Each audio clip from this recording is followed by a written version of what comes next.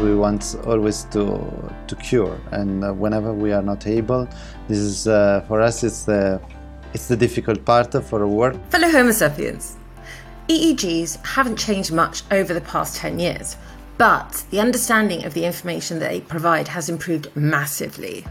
From today's Epilepsy Sparks Insights episode, learn from paediatric neurologist and epilepsy surgery specialist Luca De Palma about how epilepsy surgery isn't experimental anymore. It is a treatment.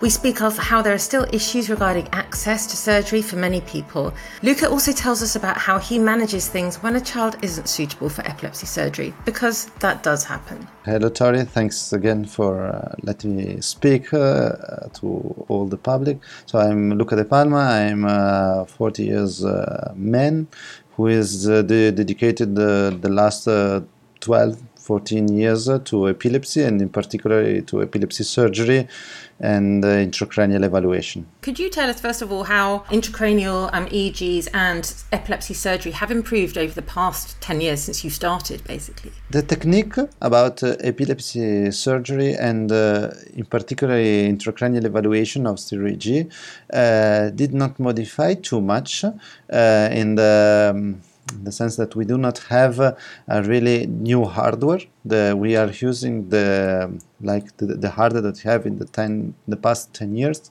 But nowadays what has changed the maximum is that we know really better how we are safe. So that we have large series, we have bigger data. We know from series about more than 500, 800 intracranial evaluation, that intracranial evaluation are safe, they do not harm per se. So really we have now, we know better what we are using, and we can speak to people better to what are the side effects, which is the risk, and especially which are the benefits that are very solid. It's no more experimental, it's really normal, clinical, and therapeutic tool. Of the number of people who are having these EEGs, these intracranial or stereo ones, has the number increased over the past few years? So there is really difficulties in increasing the number. The problems are several for a lot of countries, country-specific. It's well known, for example, in Italy, there are not so many centers that can do this. So the number of centers that can propose this solution, this therapeutic tool, is not so wide range. And so at the end, the number of procedures that can be done are not so much. Then there are other problems related to reimbursement, the cost of the exam that are very much so. I mean, it's always the same old stories, but up to now there are a lot of difficulties in increasing number, and so the fear is that there are a lot of people with epilepsy that cannot have this therapeutic tool, and they are still waiting for it. Some centers in Italy, for example, have up to 2 years of waiting list. Gosh, and in those 2 years, a lot can happen to a person with epilepsy, especially the complex ones. Yeah. And, sometimes I think lots of people aren't aware that, you can have, especially young children can be having 400 seizures a day, sometimes, and 2 years is a long wait for that. Fortunately for children, we do not have this waiting list. For example, in our center, we have a very short, very short waiting list. And so for children, it will never happen, but I mean, there are children, there are adults, everyone have to be treated in the fastest as possible. So and with better tools as possible, which actually saves the public money over time, because people are being rushed to hospital less, or A&E less, and all these different things, fewer injuries. So what does the future hold, though, in your in regards to your career and EEGs in general, where do you think we're going to go? Because I think over the past 5-10 years, things have accelerated in terms of technology exponentially. You can actually see beautiful looking EEGs now, and the pictures that are created are just extraordinary. And especially when also, merged with the data from an MRI, for instance, it's just beautiful. Where do you think we'll be in another 5 years? I think that almost all people already have experienced these things, because everyone has a smartphone, and the smartphone has the tool that has changed the smartphone is the way they calculate everything. So the artificial intelligence that will help both people with epilepsy and doctors to understand better what's going on, and to have a better fusion of the data. So as you already know, we discuss in a meeting all together, and we make all our experience all together to have a final decision. But in the future there will have automatic tools that will help us in deciding what should be done and what should be not done. But especially because people are always worried about having this automatic tool, but the things that I think that the future will be that they won't say you have or you cannot have, but they can give you a probability of what is the best option to be done and which are the risks with more solid probability.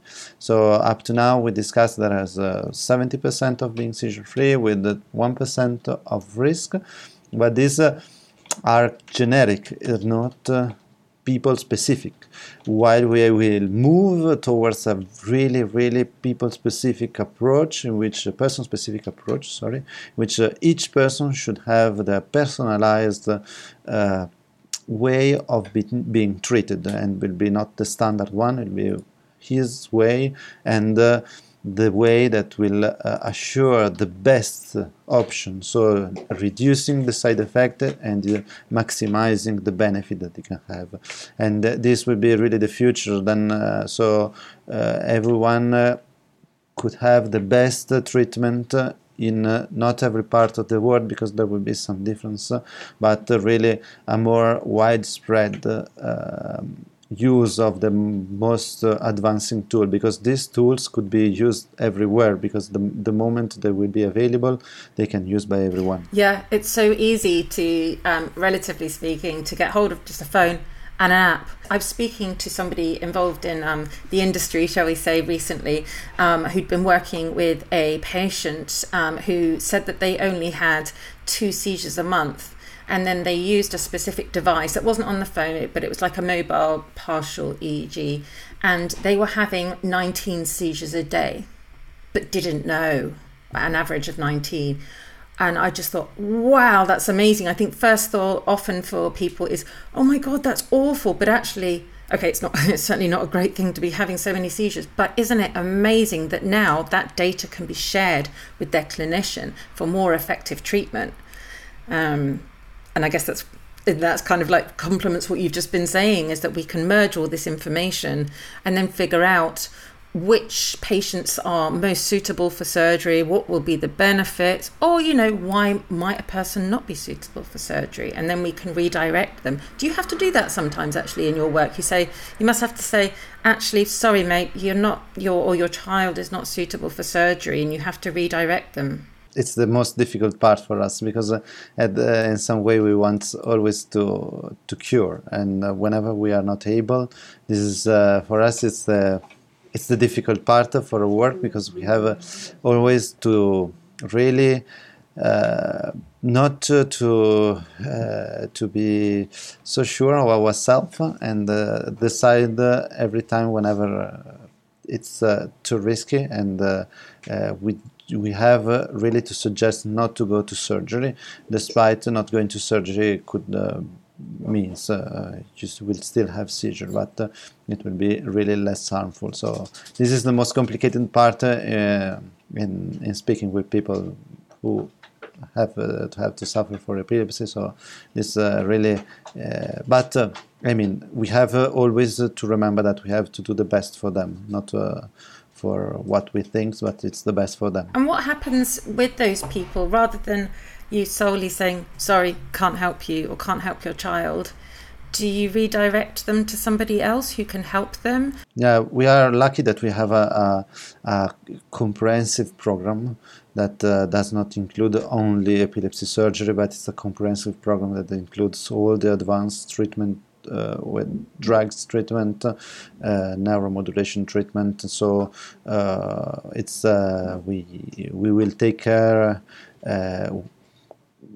360 degrees about his problem, and if it's not surgical, it won't mean you are not you have not to be followed here, but it will simply mean you will have other paths to follow to try to reach the best care as we can. And that's a lovely way to end this conversation, I think. Surgery is not suitable for everybody, although it will be potentially suitable for more people when we get more data, as we were mentioning before. But you're not forgotten just because you can't have the surgery. There are other things involved. And just like the epilepsies in general, again, it's not solely about seizures alone. It's about, psychiatric comorbidities, the impact on cognitive function and stuff, as previously mentioned. Absolutely fabulous. Thank you so much, Luca. We will include links to your profiles below this recording, so just check it out, everybody. You can also check Luca out, obviously, on the website. And we look forward to following you and hearing more about your work in the future. Thank you very much. Yeah, it would be lovely to have another conversation with you. To learn more about Luca, check him out using the link below, where you can find multiple links to his profiles and his work.